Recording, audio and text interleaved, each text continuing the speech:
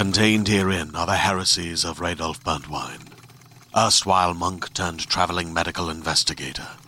Join me as I uncover the blasphemous truth of a plague-ridden world, that ours is not a loving God, and we are not its favored children. The heresies of Radolf Burntwine, coming January 2nd, wherever podcasts are available.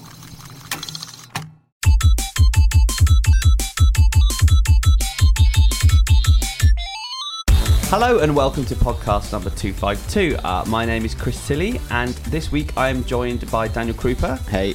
And Gav Murphy. Hello. Welcome to the podcast, Gav, brand new members of the team. I'm excited. Tell us about yourself in 10 seconds. I'm Welsh, I have a beard, and I now work at IGN, and I'm on this podcast. You're on lots of podcasts. Yeah, I do like podcasts. I like a podcast. You're a podcasting veteran. You've got like podcasting chops. Yeah. What, I think, what podcast are you on? I'm on a podcast called Regular Features, which is one I started with some friends. Mm-hmm. I used to be on pretty much every game podcast that Future Publishing did, because I used to work at Future Publishing. Mm-hmm. But yeah, no, I enjoy guesting on podcasts and just chatting shit. Well, welcome to the team and welcome to the podcast.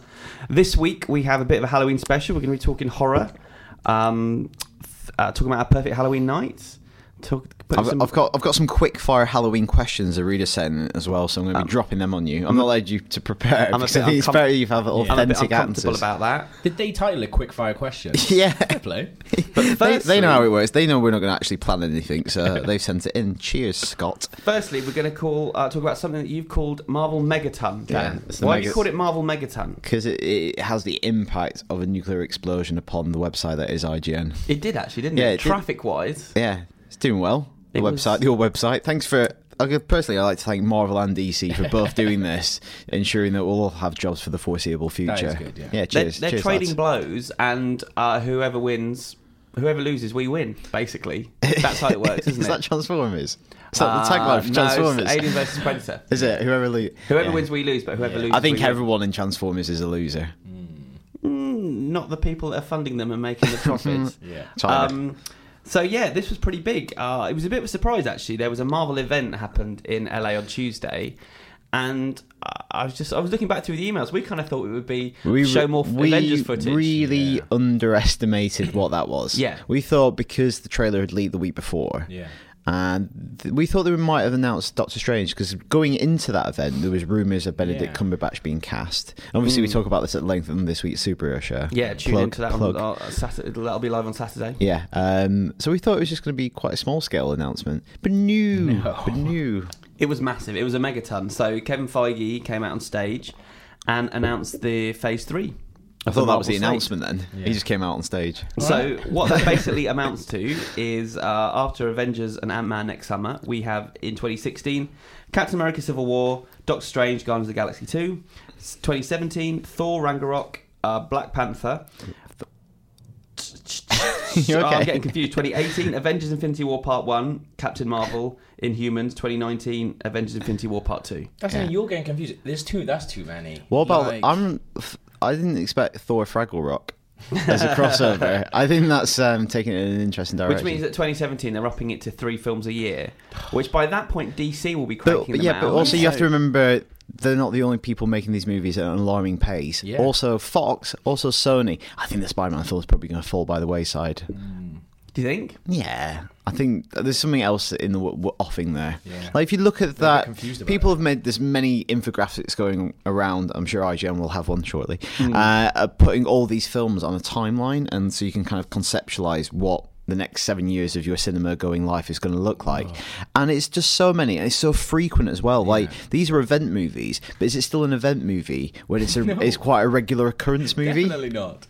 I was looking at the list and I started getting stressed. Just I was telling you, I was starting to think what am I going to be doing in 2019? And we said you could have a kid right now and it'll be old enough to go see the new Avengers film in 2019. That is scary. Wow. And it seems to be quite a new thing as well, casting people in films that won't be made for quite a long time. Yeah. I've not really heard of that happening, and certainly not being announced. Imagine getting a job you don't have to do for about 5 years. deals are done in private, aren't they? Yeah. And then we find out about them a long time later. So maybe, like Pierce Brosnan for Bond. I mean, he nearly got the part first time around, but it went to Timothy Dalton because of Remington Steele. But I'm sure there was a little conversation there. Yeah. So he probably knew that he was going to... And I think sometimes actors do know so they can prepare physically for roles far in advance. But to be announcing stuff... It's mad. What's the name of the Black Panther chap again? Chadwick Boseman. He's got a lot of time to work out. Yeah. He just keep getting bigger and bigger. By the time he's just like the size of a house. he's He's too quite big. old now, isn't he? He's 37. Unless he pops up in a film before then. Of course he is. He's they- definitely going to appear in Civil War. They said that's how they're Yeah. going to launch that character. Might he appear in Age of I'd Ultron quite like to or be Ant-Man? I think if I got one of these roles, like something like Cumberbatch, don't have to do anything. Yeah. Don't go to Comic-Con really a have to couple get times, big, yeah. does he? He doesn't have to get work out really. He can't get fat. He can't get fat. You can't have a fat What if you couldn't Strange? grow like the requisite facial hair? Like obviously you know Of course. about yeah. growing requisite facial hair. Maybe that's because we why. demanded the beard at IGN. Yeah, maybe that's why it's going to take so long because he's got to grow a little poncy little Method. He's going to thing, train yeah. to be a surgeon. But I think maybe the biggest news was the fact they announced the casting of Black Panther. That was certainly the most chatter on Twitter. It's Seemed to be tangible. It's more about- tangible. The other stuff is like logos and Yeah. dates. And obviously, it's weird because prior to this, we knew the dates even. We had like Yeah. placeholders. And Kevin Feige, you can actually find the actual presentation on YouTube if you look for it.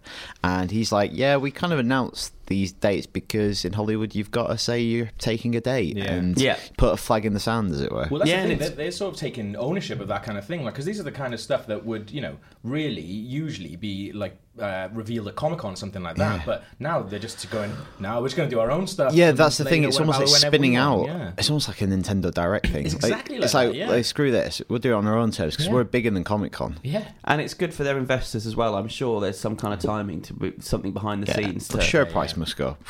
Yep. But his casting. I've seen the James Brown movie that he's done, and he's really good in it. It's Boseman. Really like an exciting presence on screen. Very physical, very charismatic. I think that's really, really good casting. I've only seen him in Draft Day, and Draft Day is a terrible, terrible film, but he is good in it. He's good in it, yeah. Yeah. He's solid in that one. Yeah. He's solid in the Jackie Robinson movie, rather 42. But yeah, really good. I think he'll be able to hold his own against these guys. Yeah. What else jumps out of the page at you about this announcement? Just a lot of stuff. Yeah. I think smuggling the two new... I don't want to say the word.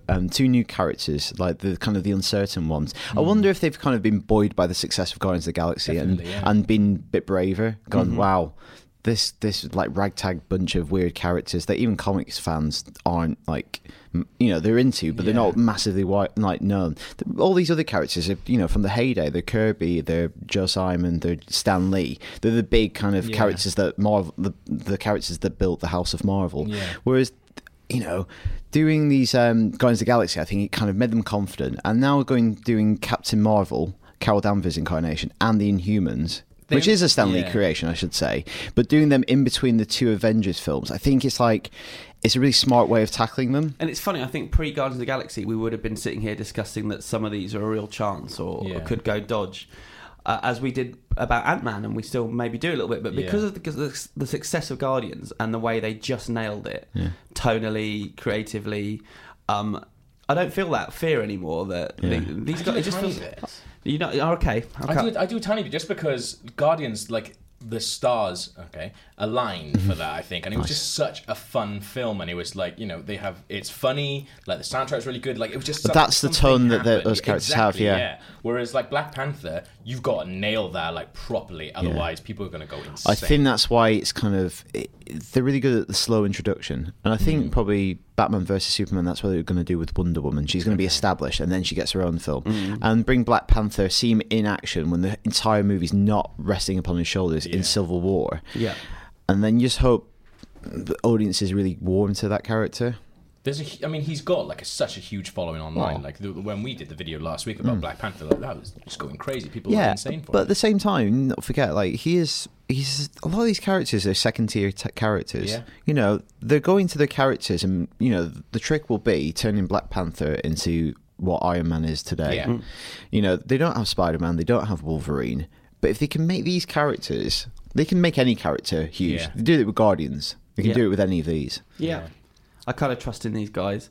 We also, if people have a chance to look at the superhero show, you can see Benedict Cumberbatch's reaction when I asked him what he thought about Doctor Strange and would he ever be interested in playing the character. This was just a couple of weeks ago, wasn't it? This before was even like pre-announcement. Before like even he's not. Yeah, but before even like the rumors started last week, even very coy. Yeah, it was one of those where I had I had 1 minute left, and I was either going to ask him about Sherlock or Doctor Strange, and I thought, well, if I ask about Sherlock, I know I'm going to get an answer and get something I can use. If I ask about Doctor Strange, I might go down in flames and get nothing and waste a minute. But I took the chance, and I didn't really get much. But now it's much more interesting looking at his. I mean, you could tell at the time that he was obviously in talks but couldn't say it. The way he smiled, the way he nervously drank his water and kind of looked at the camera.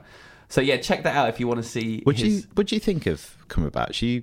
You're a big fan. Yeah, what about you, Gav? I'm a big fan of his. I just think it's really boring casting. Yeah. Like I watched the superhero show that you guys did, and I remember talking to you guys about on Twitter. Like it was always going to be the Red Viper for me. Like I just thought that is amazing. He would be so good as it. What's his name? Pedro Pascal. Yeah. Like for me, I was just in my head. He was already Doctor Strange. So, and like it's also like It's, I guess, one that is just a physical thing. Like Pedro Pascal is kind of slightly swarthy, and he's got like facial hair. It's easier to like just. He's wearing like weird clothing in Game of Thrones. It's kind of easier to like wrap your head around. Like even Cumberbatch, I think he's a great actor. I can't quite yet imagine him in that outfit or doing those things. But I think that movie's going to be really weird. My worry with it is like, this is a huge problem I have with a lot of Avengers stuff now and again is. It just becomes too smug. Yeah. Like, and I think like the first Avengers for me, that's just like sometimes like it's like 10 minutes smug off between who can be the most smug out of like Iron Man and Thor and Cap, and it's like I really hope Benedict Cumberbatch doesn't play it like he played Sherlock. Yeah, I think what they'll do is Strange. I really hope they bring this like slightly unlikable character, bit of a bastard right at the beginning, and then when he teams up with these characters, you're going to need these characters who cut through all the other characters' nonsense, and he could be that really serious character just cutting through all that kind of jokey in jokes between them. That would be awesome. Also, that movie's going to have a really distinctive look because Strange in the comics, like the Steve Ditko stuff, is like really weird. When he's entering other realms, the way that they'll be able to bring that to life using CG and like set design could be really interesting. And I like Scott Derrickson as well. And they also said, actually the thing, there's a quote about Kevin Feige said, what they'll explore with Strange is things like at the edge of kind of quantum mechanics, string theory, time travel. So yes, it's magical, but it's also at the very limits of physics. Yeah. So it's kind of still tangible. Yeah. Interesting. Which is cool. Yeah, and we could talk about this all day, but we can't actually because we've got stuff to do. Yeah. But there's a bunch of videos on the site. Our guys in LA, Jim, Roth, Eric, Joshua, they've all been doing lots of conversation videos. We got the Superhero Show out this weekend, so if you want to read or hear any more about this Marvel announcement, look around the site. I think we've got pretty much every base covered and then probably twice over. Just in case. Yeah. And this won't be the end of it as well. No, we're doing this for the next 9 years. I guess next week DC will make another announcement. So what else have we got to talk about this week, So, because Halloween is upon us today when the podcast comes out, we thought we'd talk about Halloween in general and go around the table and describe our perfect Halloween viewing or entertainment. Who wants to kick off? Not me, because I need time to think about it. That's okay. And then we're going to face some quick-fire questions from Scott. I can go first for the Halloween thing. Like, because my perfect sort of Halloween nights in, and never like, I love horror movies, but the stuff that I watch on Halloween are like Halloween episodes of things, of TV shows, or like X-Files for me. That's all I watch is because that's the stuff that still scares me, no matter how many times I've seen like X-Files Home, which is like the second episode of like season 4. Is that the incestuous one? Is that the kind of Texas Chainsaw style? Yeah, and they've got that. I think it's like the Johnny Mathis song, like "Wonderful, Wonderful" plays in it. Like every time I hear that song now, like it was on a BioShock trailer recently. Like I couldn't do anything with that trailer. Like I had to edit videos. I was like, I can't use that. Like I'm still absolutely terrified of it, and I've seen it. I don't know how many times I've seen the episode, like 1,000,000 times. So what are the best Halloween episodes in your your playlist? Well, Home definitely. I really like, even though it's a bit rubbish, I really like the Dawson's Creek Scream episodes. I've never seen this. I remember that being good. Yeah. It's the same writer, isn't it? Kevin Williams? Kevin Williamson, I really like that. I mean, Simpsons Halloween stuff. Like, I saw the Simpsons Halloween Shine-In, before I saw The Shining. So that like terrified me as a kid. Like we were having a conversation the other day, like about how they're just not funny anymore. They're not even like odd. they're not even embracing. Like I always have a massive issue with Halloween because it's been kind of hijacked to be fancy dress day. Yeah, and people can get lost with that because I feel like it needs to have some kind of connection to the occult or Definitely, scary yeah, movies. yeah. Otherwise, what are we doing? You have fancy dress any time of the year. You don't really need an excuse. You know, it's about the thinning of the membrane between the real world and the other world, the dead, kind of seep through. And I think you need to embrace the supernatural. Yeah. So I've written down Frasier on my page. I don't know how to transition from pagan mythology to Frasier. Frasier's had some really good Halloween episodes where he's had like fancy dress parties in his flat. There's a really good Halloween episode where he keeps playing pranks on each other as well, which is really good. But Treehouse of Horror, I used to love them as a kid. That was kind of I love the episode where they reenact Edgar Allan Poe's The Raven. Oh yeah, that's really, really good. So good. But I've watched the recent Treehouse of Horror, so I always try and seek them out every year. And they're just like it's almost that thing where it's been hijacked to just be dress up. So one episode it was like Bart and Lisa in Hogwarts, and it's just like a 7-minute parody of Harry Potter. It's like a Mad magazine. Yeah. Whereas at the best, they were kind of redoing The Shining with The Simpsons. The Simpsons adapted The Shining. The Bad Dream House one, which is like kind of like the Amityville Horror. Like, that is horrible. Is that the Bad Dream House? Which one's that? With like the walls are bleeding and stuff like that. Right, to a new house. Like, which is the one with Pierce Brosnan where he's like Hal as well? There's also one like that where he kind of takes control of the house. I don't know. That's a good one. I also like the one where groundskeeper Willie is basically Freddy Krueger. Yeah, that's a really Nightmare good one on. as well. Yeah.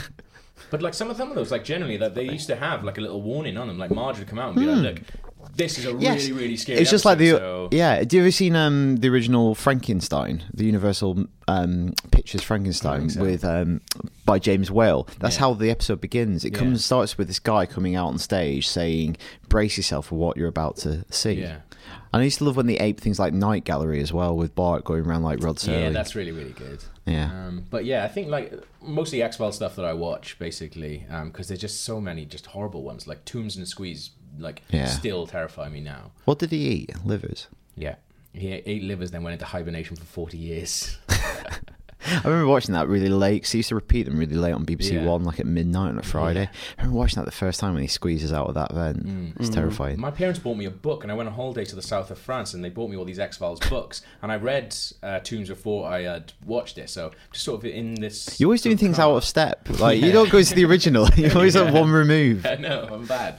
But it was only the rubbish little adaptation books, and I read it, and then I had to like go camping for like 3 weeks in the middle of like these forests and stuff like that. It was horrible. Like I don't think I slept the entire time I was there because I was just so afraid, but I still loved it, I think.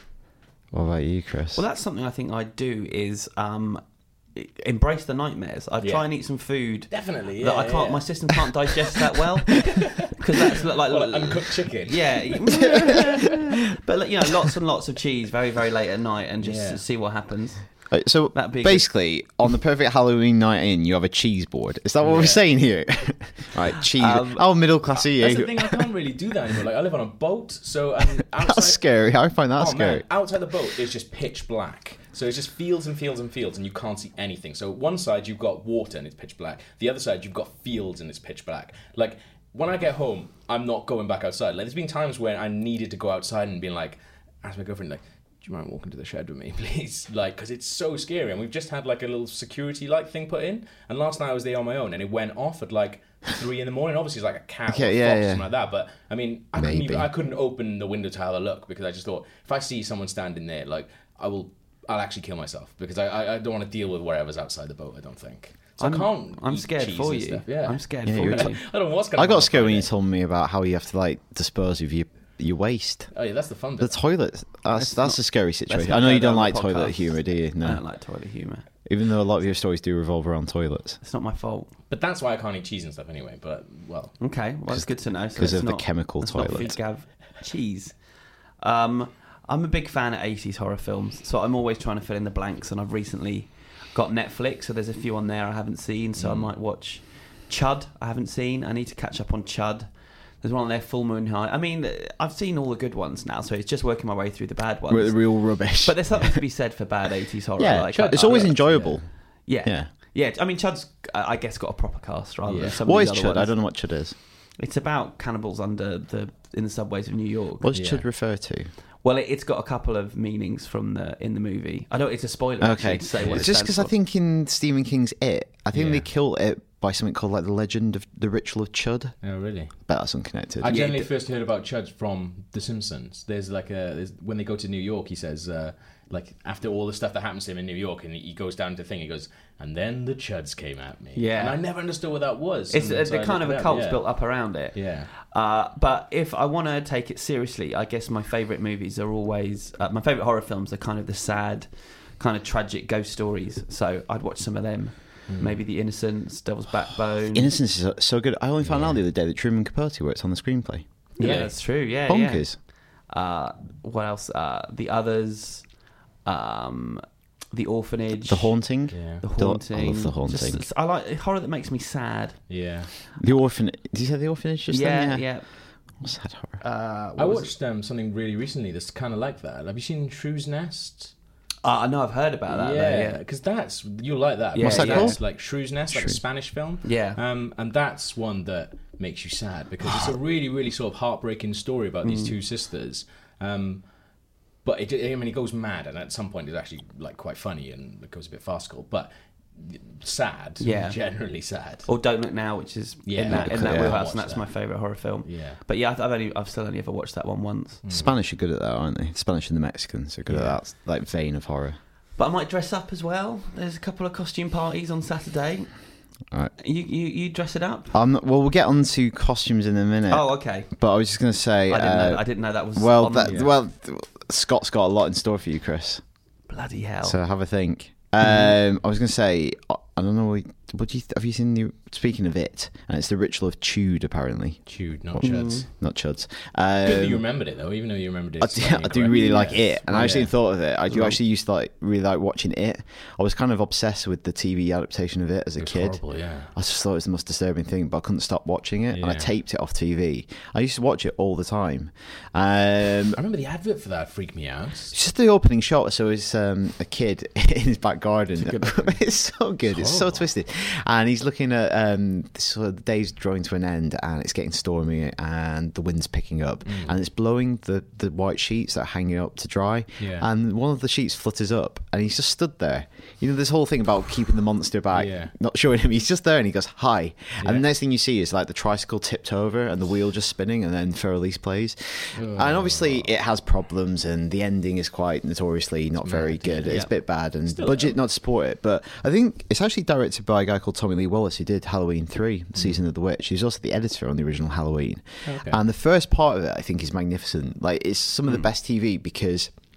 the first hour and a half, because the way that TV was divided up, every character got one section. Yeah. So it's almost portmanteau, but not. Like, each one gets their kind of little spooky story, their encounter with it as a kid. It's got a really good nostalgic vibe of them going to, like, I was a teenage werewolf in the 50s. Yeah. It's just got a really good feel to it. And it's also kind of fantasy horror. It's dark fantasy horror. It's kind of almost like my Lord of the Rings when I was a kid. Yeah. Like, these kids banding together to fight something that seems insurmountable. Yeah, exactly. These, you know, like hobbits, they're the most unlikely of heroes. So I really like that.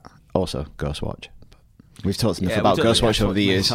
What's your favourite Stephen King adaptation, do you think? That's probably right up there, even though I know it's deeply flawed. I'm really looking forward to the new adaptation of it when it comes from the guy who did True Detective. Oh, awesome. He's directing it. Yeah. I really like Christine.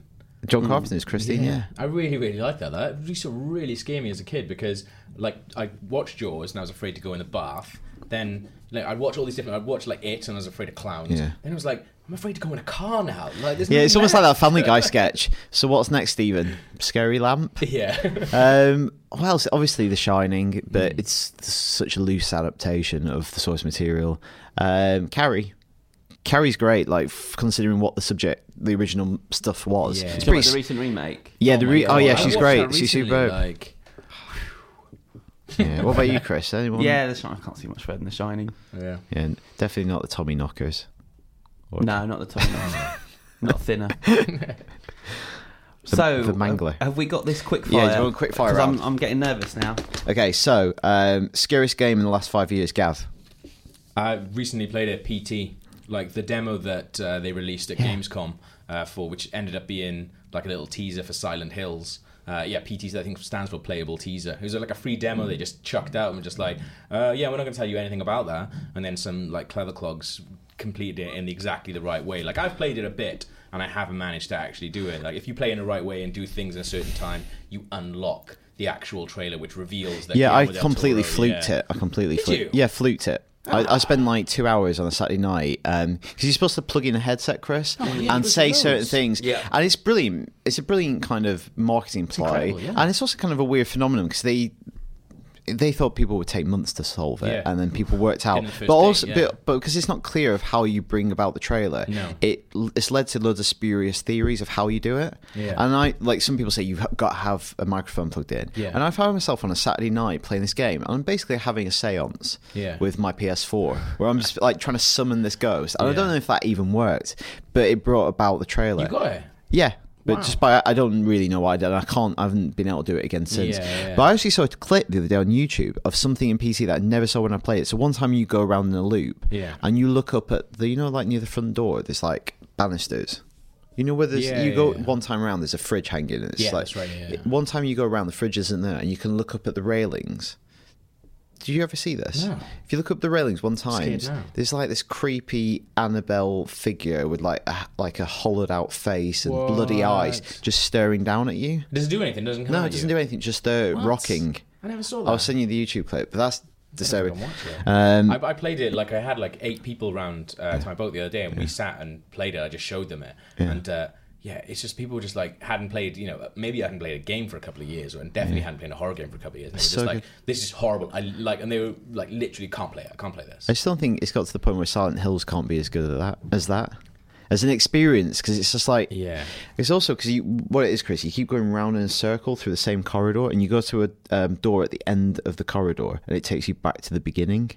So it's almost like you're journeying into madness. That's what I feel like when you're repeating it. Like, I think it was Einstein said the definition of insanity is doing the same thing, expecting a different result. Yeah. And because you keep going round, you keep doing the same things, you're like, I don't know what I'm meant to be doing. Because it's very oblique and weird. It's horrible, though. Yeah. That's the scariest game I've played. What's yours, Dan? I've put down Slender. Yeah, Slender's pretty because scary. I played it. I don't think it has the longevity and the quality. It's obviously made for next to nothing. Some dudes just made it. But this came out like 2-3 years ago now, and off the back of all my favourite horror games getting turned into something very different, like being turned into action games where you can, Dead Space 3, you can like freeze guys, slow down time, fly, all this stuff, have like amazing weapons. This like just gave you a torch, and you felt vulnerable for the first time, and you can't really do anything to fight the Slenderman when he finds you. But that's the thing; it's putting you in this position of feeling very vulnerable. And I spoke about it on the podcast. Like the scariest thing in movies for me was Michael Myers, like just looking at Laurie, like from across the road when she's in Shakespeare class, or when she's walking down the street and he just pops out of that hedge in the middle of the day. That's terrifying. Just this person like hunting you. And the same thing with Slender, when you turn around and he's just there in the background looking out of beside a tree. I thought it was brilliant. That's why I couldn't, like when the light went on outside my boat, that's why I couldn't look outside, because you'd see something. If I saw something just stand there looking at me, it doesn't matter what their intentions were, I would still be terrified. Next question: scariest film in the last 5 years, Chris? I don't know. I thought The Conjuring was really scary. I know it was big budget and it was full of jump scares, but also it really got under my skin. What about you, Gav? Anything in particular? There's nothing that's really, really properly scared me, but like, and it's not really a horror film, but I watched like The Purge the other day, and like that had me on edge so much. Like I just didn't enjoy it because I don't know why. Like it's not a great film, and like it's like there's nothing great that happens in it, but for some reason, just this idea had me completely on edge the entire time. It's a cool concept, isn't it? It's a cool concept, It's interesting that the concept is the thing that survives from that film and its sequel. It's the concept that is that film. What about you? What was I going to say? Eden Lake. Even I find it awesome. disturbing because it is not fantasy. Obviously, it's pushing a social ill to its actual horrific extreme and extrapolating horror from. It's horrible, yeah. But it's just that feeling of being, because I'm a very non-confrontational person.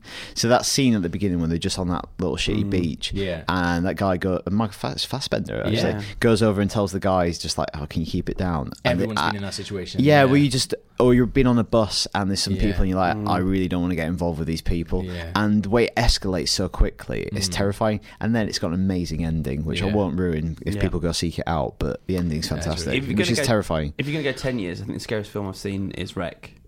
Wreck really frightened me, and I was with all the kind of hardcore Fright Fest Wreck is organisers and critics and stuff, and we all came out of that going, "Wow, we've been scared."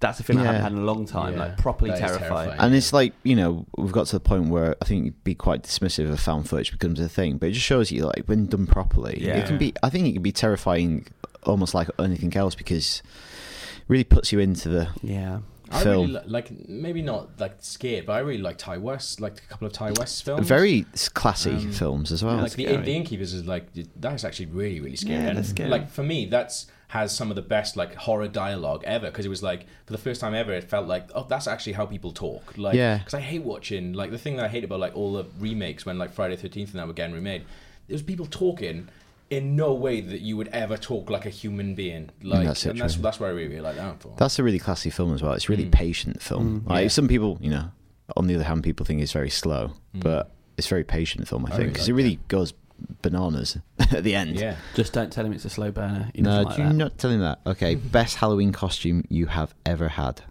See, I'm afraid to say mine now because you said that you don't like that. No, it's fine. It's fine. It's fine. Mine isn't Halloween related. I once made when I was in like sixth form the shower from Karate Kid. Yeah. You made the shower. Yeah, so he dressed up as a shower in Karate Kid, so like the skeleton man can't see him, so you can go to a dance and they can't beat him up. So basically, me and my dad built like a harness, like a shower with like a head and like fake water coming down, and I went to this sort of like school dance as a shower. Have you got pictures of this? Yeah, I think Can you drop one in right now? What about you, Chris? I dressed as Elliot from E.T. Made a cardboard cutout E.T., put him in a little basket with bicycle handlebars, and then I wore a red hoodie and I kind of went round. It looked like I was on the bike with E.T. in the front. That's awesome. Had the hoodie up, and that's all set at Halloween. So, but what did you do with this? Like, best actual quote unquote like proper Halloween costumes I had as a kid was like Grim Reaper. My mum did like amazing face paint on me, like glowed in the dark, and I had a scythe. But I didn't go trick or treating, so I used to like just go around my house, like stand in windows and like look out and just. I think I ended up. Well, I just didn't trick or treat because Mum was like, I was begging. So, but I really wanted to like do Halloween, so she would like dress me all up and like do this amazing face paint. I would just like go stand in the garden with a scythe. Yourself? Yeah, and like really, but also part of me was like really hoping like an elderly neighbour would look out and they'd just be like, all right, face glowing, scaring your neighbours. Yeah, I went to the Phoenix that night in the. As a child, Elliot. No, I wasn't a child. I was about 30. Any more? Okay, this is the worst Halloween costume you've ever had. Oh, I don't know. I've done stuff like last minute and like really rubbish ones. I dressed up as the cat bin lady. You know, the lady who put a cat in a bin once? You have to carry a cat around and a bin. Well, no, my girlfriend at the time, she dressed up. I made a bin, put her in it. Actually, that's pretty good. That's actually really good. Like doing an internet meme kind of like. The final one. Did you have any funny stories around Halloween? Should we revisit that one, Chris? Yeah. Do you want a bit more prep? I don't know. I think we should probably go to transition to a quick reader feedback. Yeah, why not? What we got? Who's up first? I think it's me. I've never done this before, so you have to give me 2 seconds. No worries. So this is from Sebastian Bower. Though I've never done it before, this week I felt compelled to write in with my thoughts after your conversation about soundtracks in film and video gaming. For me, the musical score to a game or film was one of the most important parts of the experience. Dan mentioning Clint Mansell reminded me of the theme he wrote for Duncan Jones is probably the reason I consider it to be one of my favourite films. I found a very similar experience in gaming, easily my favourite ending to a game, the final moments of Mass Effect 2, which play out noticeably different depending on your actions in the story, are lent an even more dramatic air thanks to the incredible suicide mission piece. I was wondering if you guys have any similar experiences. I listen to Clint's Moon soundtrack almost every day because I like writing to it. So it's on my Spotify. When I got my headphones on, that's a track from that will be playing in my ears at one point or other. So yeah, I'm with your man on that one. I suppose Chris and I discussed kind of a lot of our favourite scores last week and what they meant to us, but you weren't there, Gav. Is there any kind of like particular score in a movie, game, or a scene where you think the two are kind of tied? I think like my favourite film is Jaws, and I think that film is like the score. That's it. Like they didn't have the reason they had built such an amazing score is because the shark was obviously they were having so many problems with it and stuff like that. So without you take the score away, that film doesn't even exist. Yeah, so such a simple score as well. Exactly, yeah. And I think that's what I really like about John Carpenter's stuff. I really thought it was really interesting what you were saying last week about that, like the way they were, the Halloween scores put together. And things like that. Like, so I'm very unmusical. Yeah. So when I hear people talk about like musical theory and how you can. Music's so abstract, but you can create intention through something that is so abstract. It's quite fascinating. And Stallone's on record, I think, as saying that 80% of the success of Rocky is the music. Yeah, definitely. And I think he's maybe doing the film a disservice a little, but he's not far off. I mean, that film would not be the same movie. Inspirational, yeah. That's what people remember about the film. Like if you say Rocky to someone will start singing "Eye of the Tiger." If you say like Jaws to someone will instantly start doing it. Like we don't have that anymore. Like you guys are touching on it last week. Like, I couldn't tell you all these Marvel films. I cannot hum you any of those theme tunes. I can't hum very well anyway. But I Superman, Danny Elfman's Batman. You could. Yeah. If push, I think I could probably do the X-Men one.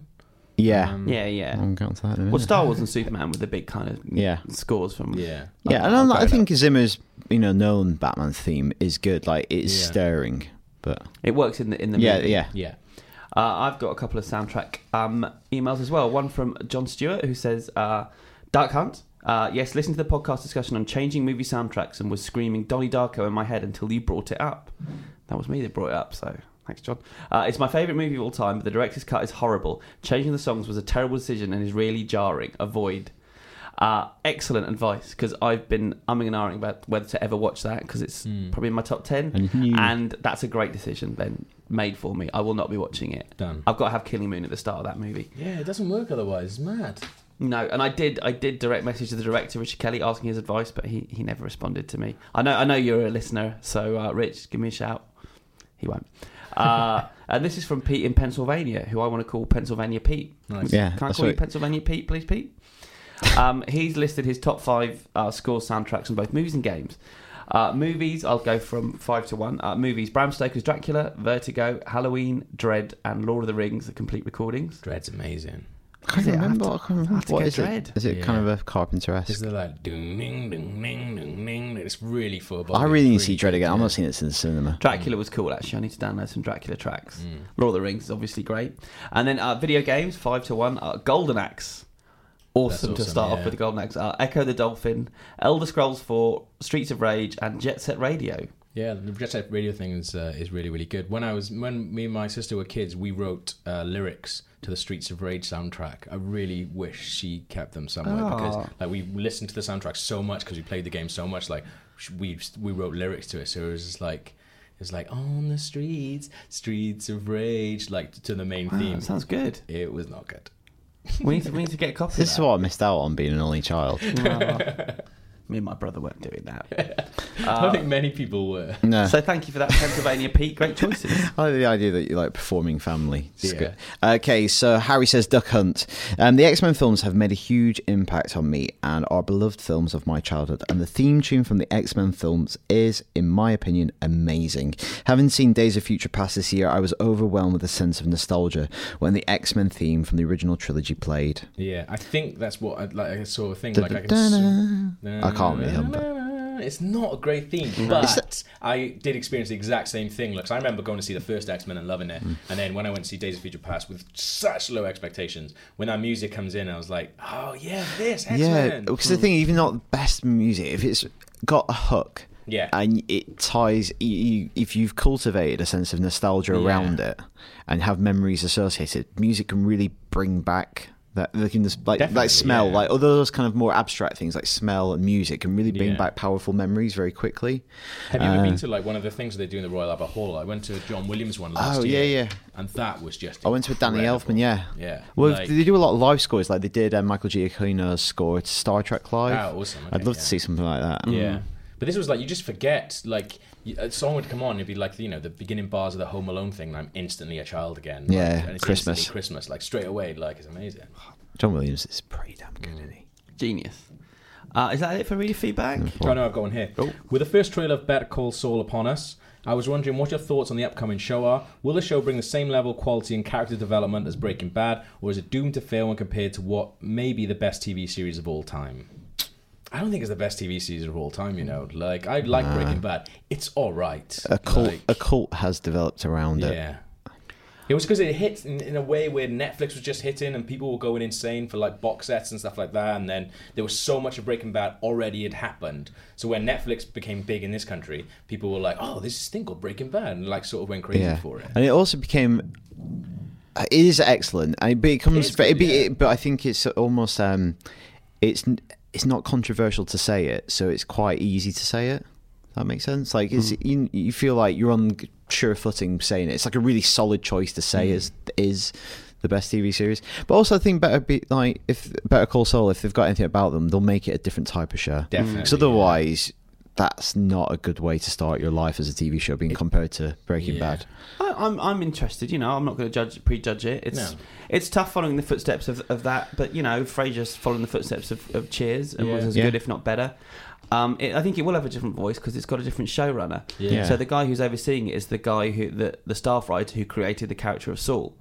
So that's his baby. There's a vested interest. Yeah, he knows the character better than Vince Gilligan does. So I'm intrigued. I mean, I don't feel like I need it in my life particularly, but But I also trust Bob Odenkirk. Like, I don't think he doesn't do a lot of rubbish. Yeah. So I think that he wouldn't have done it unless he thought genuinely that there's something felt to like do he here. wanted to do it. Well, out of interest, Gav, because obviously you're new on the podcast. What is your favorite TV show? Like, so that listeners can. Sopranos definitely is my favorite ever TV show. The Wire close behind that, but I think Mad Men. Like, Mad Men for me, like I'm just in love with that world and those characters. Like, I don't know what I'm going to do when it ends. Like, I'm going to be that's a tough one, isn't it? Yeah, I don't know what's going to happen. Like, I think I've watched Mad Men through more than I've watched any other really thing through. Yeah. See, that's the thing. I don't think it's. I really love Mad Men, but I feel no compulsion to ever rewatch an episode. Yeah, I don't know. Interesting. Very interesting. Very, very, very interesting. Final email is from David in Nottingham. He says, regarding we were talking a lot about reviews recently on IGN, always controversial subject. Regarding the talk of masterpieces on the last podcast, because when something gets a 10 on IGN, the epithet is masterpiece. Okay. You spoke about how many times you can change your opinion on whether a film is a 9 point something or a 10. Do you feel that more games get a 10 due to the amount of time reviewers spend with them, anything from 10 to 50 hours plus, and you might only get 3 hours in one review showing for a film? So he's saying, do you think it's easier to like say something's a masterpiece because you spend longer with it? I wouldn't think that's the case at all. Or that you're tied to it a little bit. Yeah, you're probably more heavily invested in it, in that world. I don't know. I think 10 is, it signifies perfection, and you can have something that's short and perfect. Something that's long as perfect. Something could be short and like loose and baggy. Perfect. Have you? What? Huh? No, what? Brilliant. Well, something like Journey, like that, for me, that's an amazing game. 2 hours long.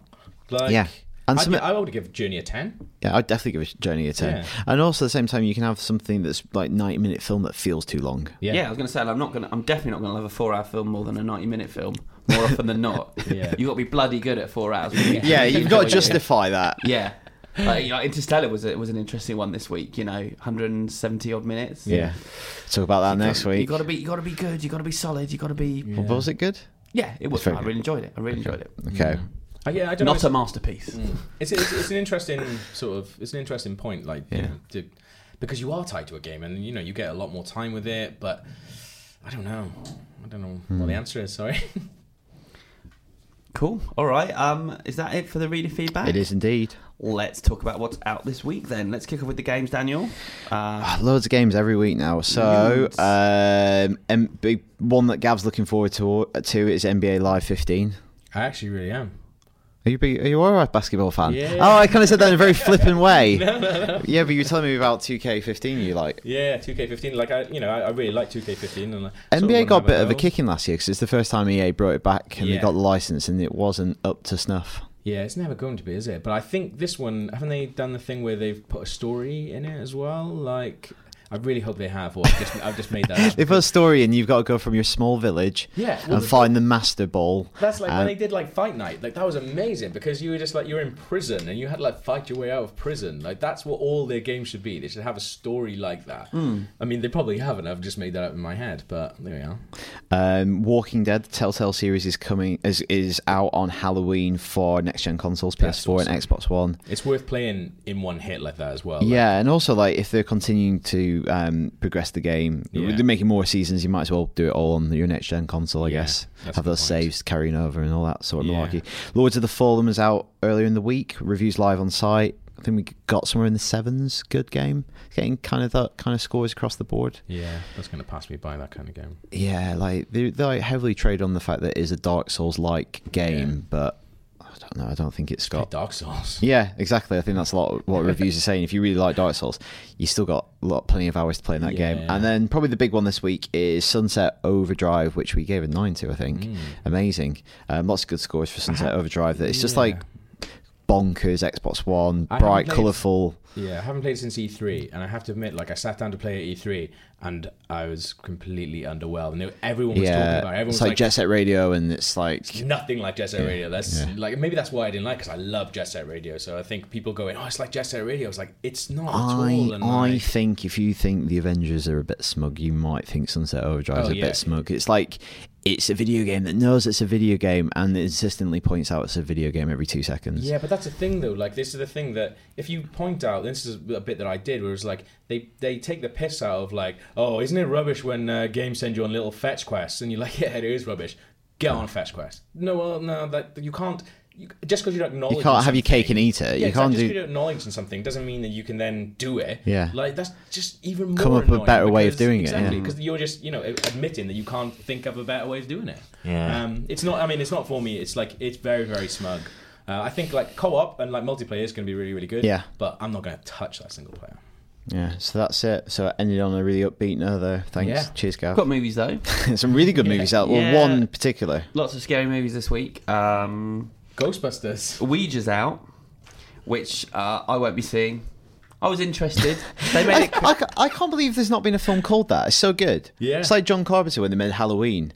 He couldn't believe they'd not made a film called Halloween yet. It's like, seriously? Is Ouija a brand name though? It's a toy, isn't Waddington's made it. So I think they had to get the rights. The Ouija board as we know it today was a Waddington's board game. Serious? I'm pretty sure that's the case. I might have made that up. So that was kind of being positioned as kind of an Insidious or a Conjuring, and then they didn't show it to anyone, and there wasn't any footage out there, and then it's come out and it turns out it's just kind of a crappy teen horror. I'll probably see it when it comes on the telly, but yeah, it's got bad reviews across the board. Horns is out, which is quite good fun, although I recommend probably reading the book before you see the film. The book just works better in terms of the nastiness and also the emotion. It just works a lot better on the page than in the film. But it's all right. It's reasonably entertaining. Like you said, the Ghostbusters is getting a limited re-release. Will you be watching Ghostbusters again, Daniel? Always watch it. Yeah. I've not seen it actually a long time. I wrote something about it a couple of months ago, and I realised it's been too long since I've seen Ghostbusters. Yeah, I went to the Future Cinema did like a thing in the Troxy Cinema last year. I went to that. That was awesome because they just acted out loads of it, and then at the end there was a giant Stay Puft Marshmallow Man, and you could dance with him. So have you seen it in the cinema? No. Well, you have to go and do that. You have to, man. Okay.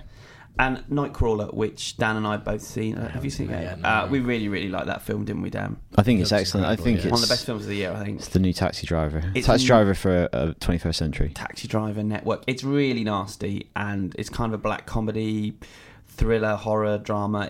It's not nice. You're not going to come out of it happy, but it's dark fun. So yeah, I thoroughly recommend that one. So I think Ouija boards have existed for decades, but in the 1960s, the Wallerton Group produced the board as we know it today as a child's game, and it was sold widely in toy shops around the UK. After a lot of opposition from various religious groups, it was taken off the shelves. Good. The main reason for this opposition comes from some of the stories that children told about the devil communicating with them through the board. Have you ever played with a Ouija board? No, but it says it's still the best-selling board game in the world, second only to Monopoly. Serious? Yeah. Have you ever played with a Ouija board? No. I did when I was a kid. And something weird happened. Like, it spelled out, and this is 100% true, it spelled out, why is Morrow dead?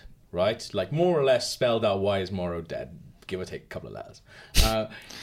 Flash forward, like, 2 months down the line, there's a giant, like, train crash in South Wales, and the driver was like drinking and taking some kind of like medication, and his name was James something Morrow. Why is he dead? And then there was a big sort of inquiry about why this happened, and then it turned out that he'd been on these like tablets and shouldn't have been driving the train. And I foresaw that with my Ouija board. Bloody hell! Wow. Yeah. That's a weird way to end the podcast. But suitably grim. Yeah. On this podcasting Halloween special. Well, thanks for listening and watching. I hope you all have a very happy Halloween. Let us know what you got up to. The email address as ever is IGN_UK feedback at IGN.com. And yeah, thanks for watching and listening. Cheers.